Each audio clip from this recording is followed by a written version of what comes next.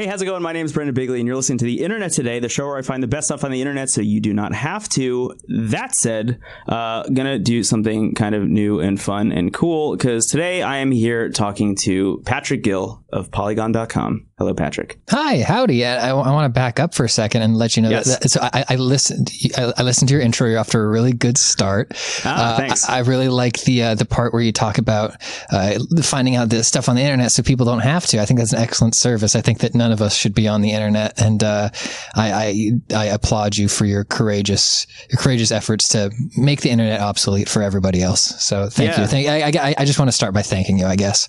Yeah, I will accept that praise, and I will also thank you for understanding the pitch.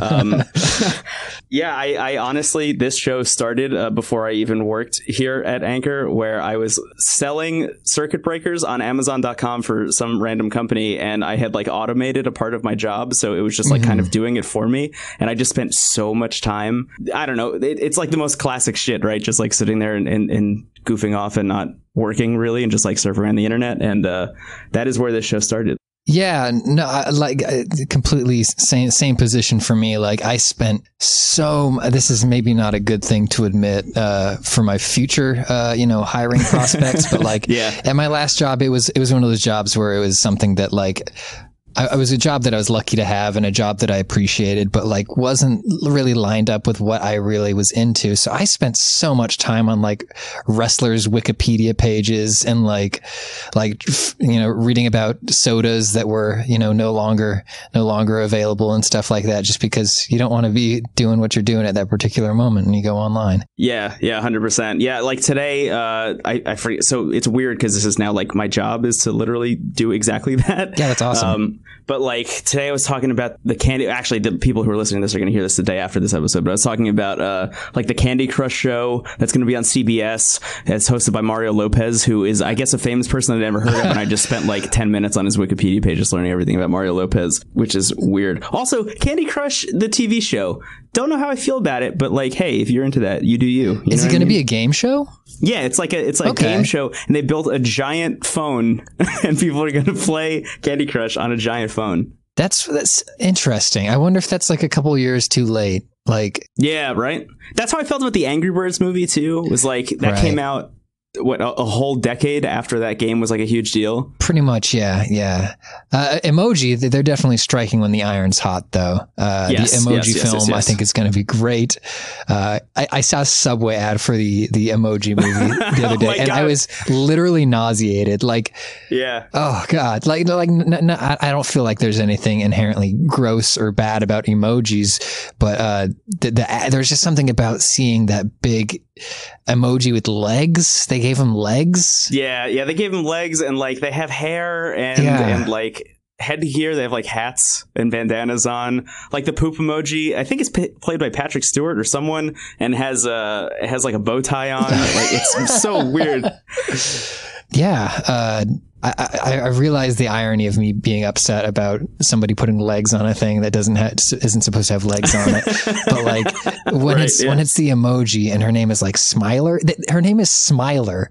The smile emoji is called Smiler, which is like a couple letters rearranged away from Slimer, which is gross, but also not a thing anybody says. Nobody says like, she's a real smiler. Like, yeah. Oh, you don't? Do you? Oh yeah, no, that's the first thing I say if I'm walking down the street and I see someone and they got a big smile on their face. I just turn to whoever I'm walking with. I'm like, hey, that's a good smiler over there. Solid smiler, or solid Slimer, depending on what activities they're in the midst of. You know what I mean? Hey, it's New York. Things get sweaty out here in the summer. Could be a Slimer, could be a Smiler. It's a coin toss. The whole thing about Slimer becoming sort of an icon of the sort of brand recognition of the Ghostbusters thing is really weird when you go back and you watch the first Ghostbusters, and it's like he's in there like for 30 seconds and he just he just gets like owned immediately. Yeah, it's just like they bust in the room. They're like, Slimer doesn't exist anymore. Nice. I guess it's the same thing as Boba Fett. Like he is constantly getting owned, and he is like, but like it's extra funny with Boba Fett because people think he's cool, but like he is the least cool guy in all of Star Wars. He dies in the lamest way. He just gets eaten by the ground. Like, he falls in a fucking hole. Big fan though. Hey, let's talk about you for a second. Okay. So you started Polygon, what, about a year ago at this point? Yeah, coming up on about a year. I started in late September 2016. Yeah. How did that come about? Like, how did you, were you just like a huge fan of Polygon, I assume? Yeah, I actually was since it was Polygon on The Verge. Yes. Yeah, polygon.verge.com, right? Yeah. For a while? Yeah. So I've been a big old video game nerd for my entire life, and especially in college. I was in college around, the late thousands, when there's a lot of really fun and cool stuff going on with the game coverage blogs, Kotaku and Joystick and all that stuff. And Giant They were Bomb. like megaliths at that point. It was like kind of everyone had their own stake in the ground, which was cool. Yeah. So then when Polygon launched, I was totally on board because like a whole bunch of my favorite personalities were moving over there, and it seemed like they had unlimited money to make a super beautiful website. And they had the video team back then. We had our own in-house video team, and they were some of the best shooters and editors I'd ever seen. Yeah, that documentary series about the launch of Polygon, I remember watching that and just being like floored. Yeah. Like, oh my God, this is what I've always wanted out of a game website. Yeah, me too. So a little inside baseball is that some of the folks who are still around from when that happened are not proud of it, because it's kind of embarrassing to have like a huge documentary made about the thing that you're launching before it's launched. Yeah. And we got some shit for it back then because people were like, why are they doing this? And I think some people here feel the same way. But it was gorgeous. I think as far as flexing the muscles of the video team here, it was pretty sweet. Yeah. Because they did the Human Element series that they did. It was incredible. Yeah, it was so good. So yeah, I was totally on board for like this NPR of video games thing at this point. And then I fell off a little bit, but then I got pulled back in when they started shifting directions with the video stuff. And at that point I was like 100% dead set that like there wasn't a video game website or publication or, anything out there that fit my aesthetic as closely as Polygon did. How would you describe your own aesthetic? I know that's a hard question, but like, would it just be Polygon at this point? Would it be like the work that you put out in the world? Sure. Yeah. I mean, I think my work is weirder than me. And honestly, most of the weirdest people at Polygon who make the weirdest stuff also are very well adjusted, nice, gentle people. But like, I don't know, I was totally on board with the absurdist weird shit that they were doing, that the fact that they loved breaking things. Like the Polygon is not sanctimonious about games. Yeah. It's an appreciation in the destruction of a thing, right? By deconstructing it, almost you appreciate it more. Monster Factory, obviously a good example. What's the one that Griffin and Nick just started? Let's go to hell. Yeah. Same kind of vibe where it's like, let's just explore the inside of Mario's mouth. Yeah. Get right in there. Because some developer took the time to actually put something in there, even though you'd never see it. Like that kind of appreciation, I think, is fascinating. But yeah. Yeah. So I was, and just the Griffins and the Griffin and Justin and Nick and Simone, their sense of humor is just right up my alley. So this is a super long-winded explanation of how I came to work at Polygon, but I wanted to work there super bad. They posted a listing for Simone's job, and I was like, oh my God, I'm 100% qualified for this, and I would fit in. But at that point, I hadn't done any video game-related content. Like, I had been cutting documentary and instructional video and doing motion graphics and shit for years and years and years. But I was like, I've never actually like done anything in this field. So that job came and went. I got really depressed. But then I roped a couple of my friends in who I'd been podcasting with for a few years. And I was like, let's just do weekly shows. Let's like come up with 2 or 3 weekly shows and record them in bulk and then release them. That's awesome. Yeah. So we did that. We made a bunch of video game shows, but the fucked up thing is that the thing that got me the job is a thing called ASMRBs. Yes. I've seen it. Okay. Or heard it, I guess, technically. Yeah, you've seen and heard. You've had that wonderful auditory experience. Yeah, it's wonderful. As someone who has never been to an Arby's, I really appreciate my newfound knowledge of the Arby's menu. Do you want to explain what ASMR Arby's is for people who maybe don't know about ASMR in general, maybe? Yeah, so ASMR is another one of those things that I learned a lot about in my last job when I wasn't super hyped to be doing what I was doing. So I would watch YouTube videos and I'd read up on what ASMR is. And ASMR, it stands for Automatic Something Meridian Response. Wow, that's more than I know. Yeah. And it's that idea of like there are certain noises or certain tones of voice that can trigger a sort of tingly feeling in your scalp or in your skin or in your back. Yeah. So it's a lot of the ASMR videos are people just like whispering very, very, very quietly into a microphone or gently rubbing a thing. And I was just driving home from work one day and the pun of ASM Arby's popped into my head, which was like, and I was like, okay, so there's a pun. I can tweet that pun or I can like, or I can put a bunch of work into making an actual show where I do ASMR reviews of the Arby's website. And then my dumb pun is even better because I put a whole bunch of fucking work into producing a show around a very stupid joke. Yeah. So that's what I did. And I did like 3 or 4 of them, and I only offhandedly mentioned it in my application to Polygon, but it was the only thing that was mentioned on every level of my interview. Like I had done like 3 or 4 like consistent weekly like gameplay series with me and my friends being funny or trying to be funny on microphone. But the only thing that anybody wanted to talk to me about was ASM Arby's, which is that's incredible. That's the kind of place Polygon is, and I'm so lucky. Yeah. So I have a question about Polygon in general, because I like you have been a fan really since it was, like you said, Polygon at the Verge.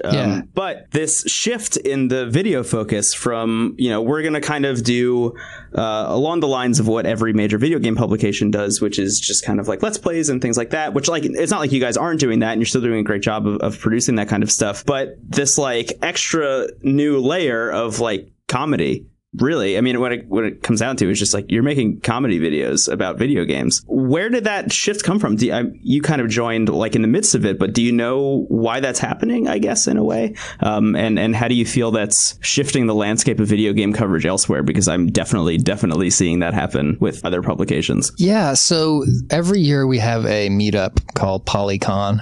And I'm getting ready for my second one. So I think it was like two ago, right when Nick Robinson had just come on. We were trying to figure out what we're going to do with the YouTube channel. I was not here, and we'd had Nick and Griffin and Justin on staff, and they're all incredibly funny people. And I guess they just came out and said, why aren't we doing comedy videos? So they pitched Monster Factory. Oh, wow. And then they started doing it. It's, so I guess it was just like literally they decided to start doing it and see how it went. And obviously Monster Factory became a big thing. Yeah. So they started pushing out these other serialized shows. I think Carboys is our other biggest hit. And then we've got that sort of I wouldn't say lower tier, but less trafficked tier of stuff that like me and Simone are doing. So stuff that definitely still fits in with the brand and stuff that the audience appreciates, but doesn't necessarily have the same massive appeal as those things. But yeah, I don't know. I think it's awesome, and it's a perfect fit for the people that we have here and our audience that Griffin and Justin and Simone and Nick have helped develop are the gentlest, nicest people in the entire internet. Like there's an unbelievable air of kindness that I'm not going to say we don't deserve, but we are blessed to have. And I think a lot of that comes from, the style of humor that the McElroys and Nick and Simone do, which is, it can be gross out humor. It's not Christian humor, but it's like, right. It's not about like hurting people or poking fun at people who are tired of being poked fun of.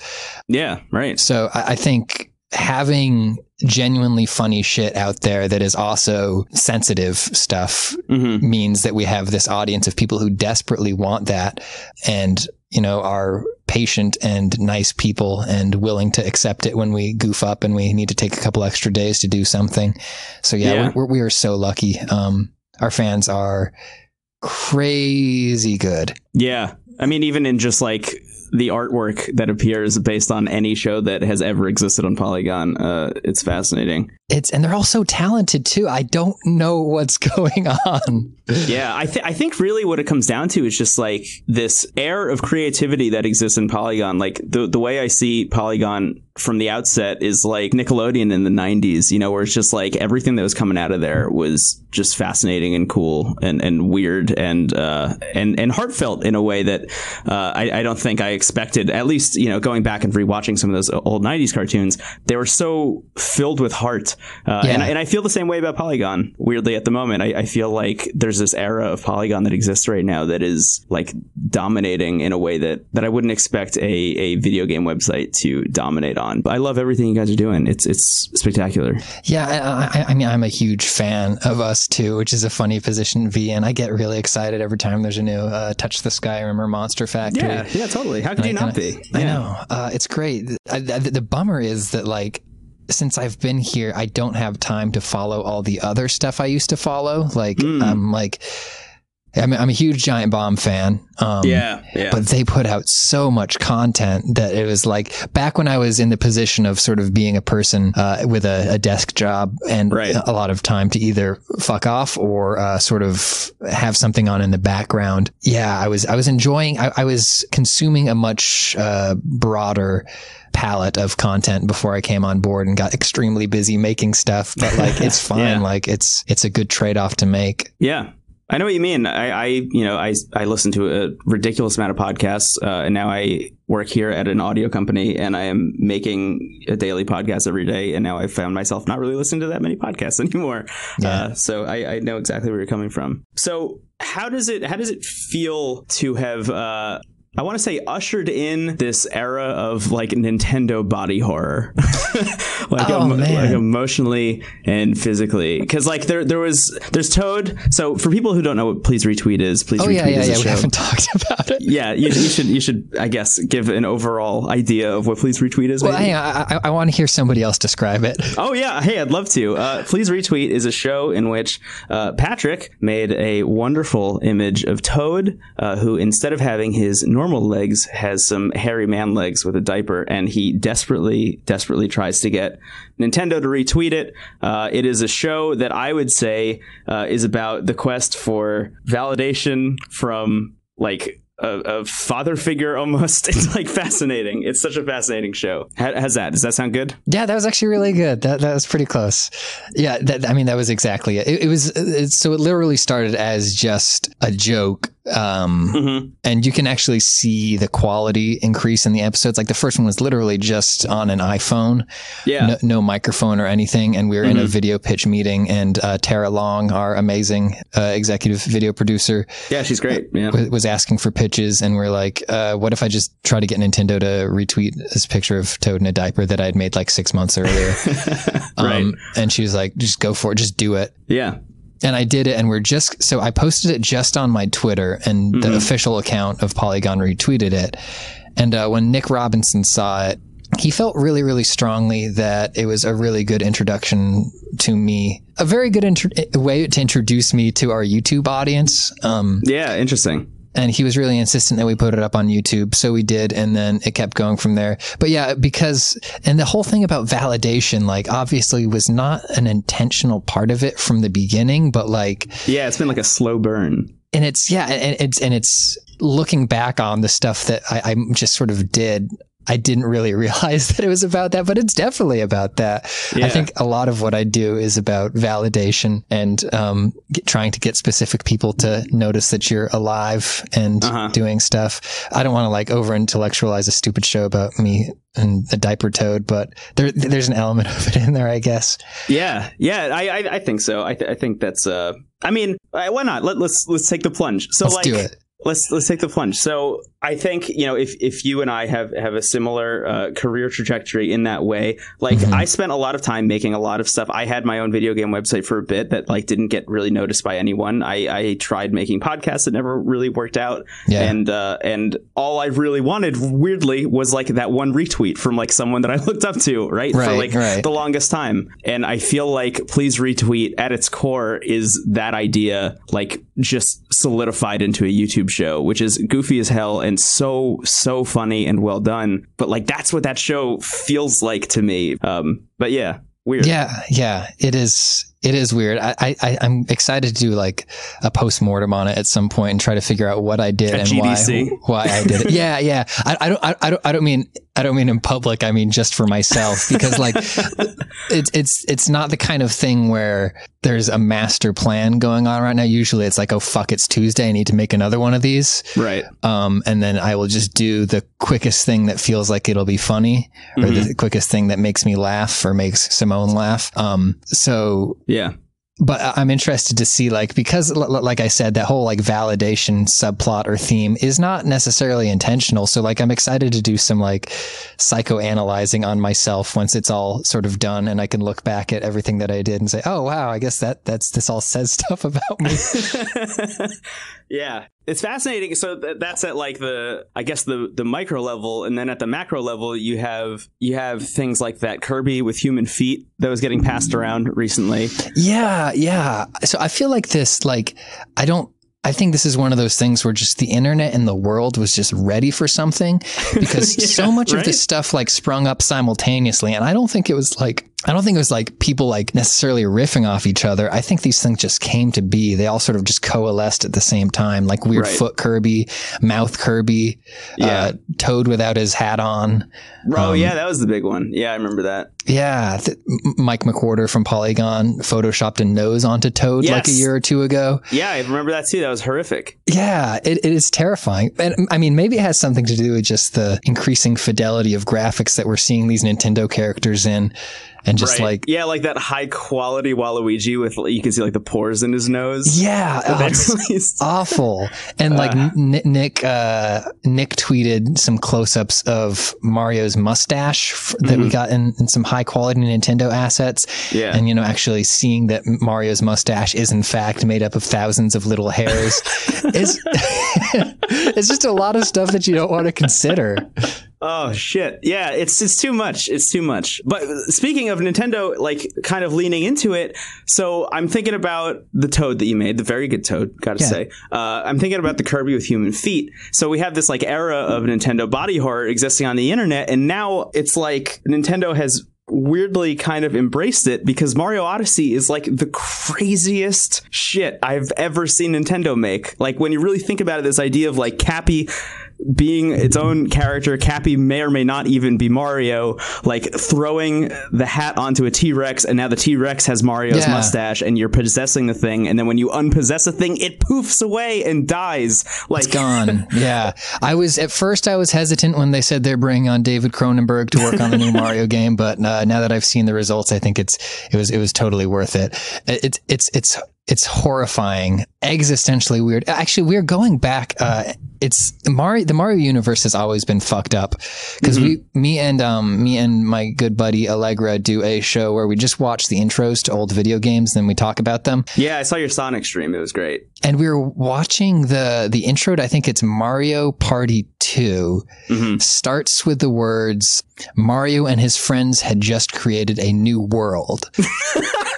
So the point of the game is that the Mario Party, whoever wins the Mario Party game gets to name the new world after themselves and play God. But they just completely gloss over the fact that like they move on to that right away. They're like, and they couldn't figure out who to name it after. And I was like, no, please back up and tell us like how this tiny Italian plumber just created a reality out of nothingness. Yeah. That's the compelling question there. It's a weird place, the Mushroom Kingdom and the associated kingdoms within and around. It's terrifying. I don't know if you listen to or in the past have listened to Idle Thumbs. It's a great podcast by the Idle Thumbs Network, but they went down this rabbit hole talking about Mario and trying to find any continuity, because this like continuity list of the Legend of Zelda had come out that's like, okay, here's all the timelines. Right. Like, is there continuity in the Mario games? And what they had stumbled upon was that all the Mario games are essentially one long story about Mario slowly turning into Wario and getting corrupted by coins over time.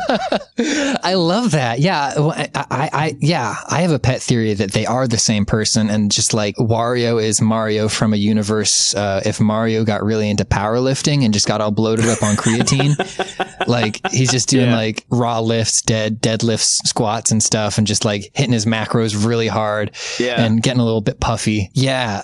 And Shigeru Miyamoto actually said something really interesting once, which is that he's always thought of Mario and his friends and his enemies as a traveling theater troupe. Interesting. Sort of putting on shows. Yeah. So like each time we see a Mario game, whether it is tennis or Mario Kart or a different Mario adventure, like it's not necessarily part of a continuity, and it's more like this cast of characters is, you know, putting on a new adventure for you, which is like also weird and metatextual. Yeah, especially when you get into, what is it, Mario 3, which is literally a stage play, right? Right, yeah. Man. Oh, God. I think I need to lay down. Yeah, I think there was that one theory that was going around forever that was just, what is it, Super Mario Brothers? The original Super Mario Brothers is Mario slowly taking over the Mushroom Kingdom, right? He's lowering down the flags and then raising his own flag. He's not just getting rid of the flags. He's specifically putting up his own flag with an M on it. Mm-hmm. It's like, no, I own this now. This is my level. This is my castle. Manifest Destiny Mario. Yeah, absolute power corrupts absolutely. Wow. So I want to ask you one last question. Sure, yeah. before we get out of here. I just want to know from Patrick Gill, host of Please Retweet. Yeah. Why do you think Nintendo won't retweet the Toad? Because it's gross. I mean, if you want the honest answer, and it's the same reason that we picked Nintendo to do this with, is like they are so incredibly precious about the things that they've created. Yeah. To an unbelievable degree. Like, so just the idea of them endorsing in any way a depiction of one of their characters in a light that they're not into, they're never ever going to do it. Like, I was thinking about this the other day as in that Sonic video we were talking about. We watched the intro to a bunch of Sonic games, and I was like, I don't recognize 3/4 of these characters, and I don't think it's just because they're Sonic and nobody cares about Sonic. I think it's that like there's a markedly different approach in the way Nintendo and other people introduce characters to the universes they create. Like, it seems like Mario only introduces something to any of their properties if they're intent on it remaining there in some sense. They're not big on retconning. So anyways, I think they're just like extremely buttoned up. I heard an anecdote about somebody whose friend made a really nice illustration of Mario and the Mario universe, or, you know, a bunch of Mario characters. Another person brought it to a meeting with Shigeru Miyamoto and asked if he would sign it, and they absolutely wouldn't. Like, it was like, no, we can't endorse this. Like, his signature on that is an endorsement of, you know, a non-official piece of Nintendo art, and we can't do that. And that's anecdotal, but I think that sort of sheds light on like how serious they are about protecting their stuff.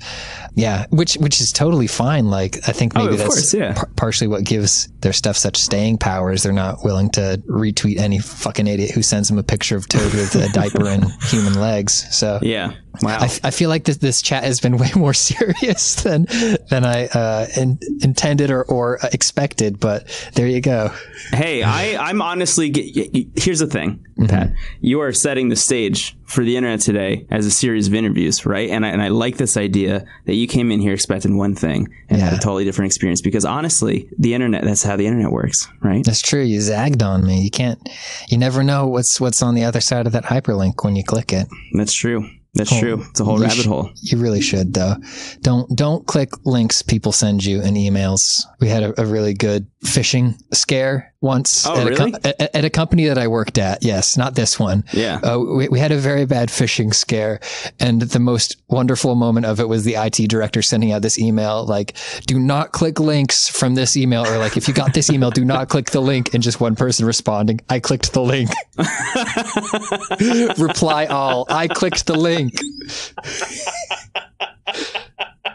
Oh shit. Hey, you know what? Now I'm thinking about it. That's a fucking good sign off. Pat, thank you for joining me on the internet today. This was a pleasure. I'm glad I got some insight into the Toad, into Polygon. And hey, for all of those listening, make sure you click the link. Specifically, click the link that Pat's going to give you. Pat, where can people find you? Polygon.com or youtube.com/Polygon if you want the video stuff. Yeah. Company man through and through. Indeed.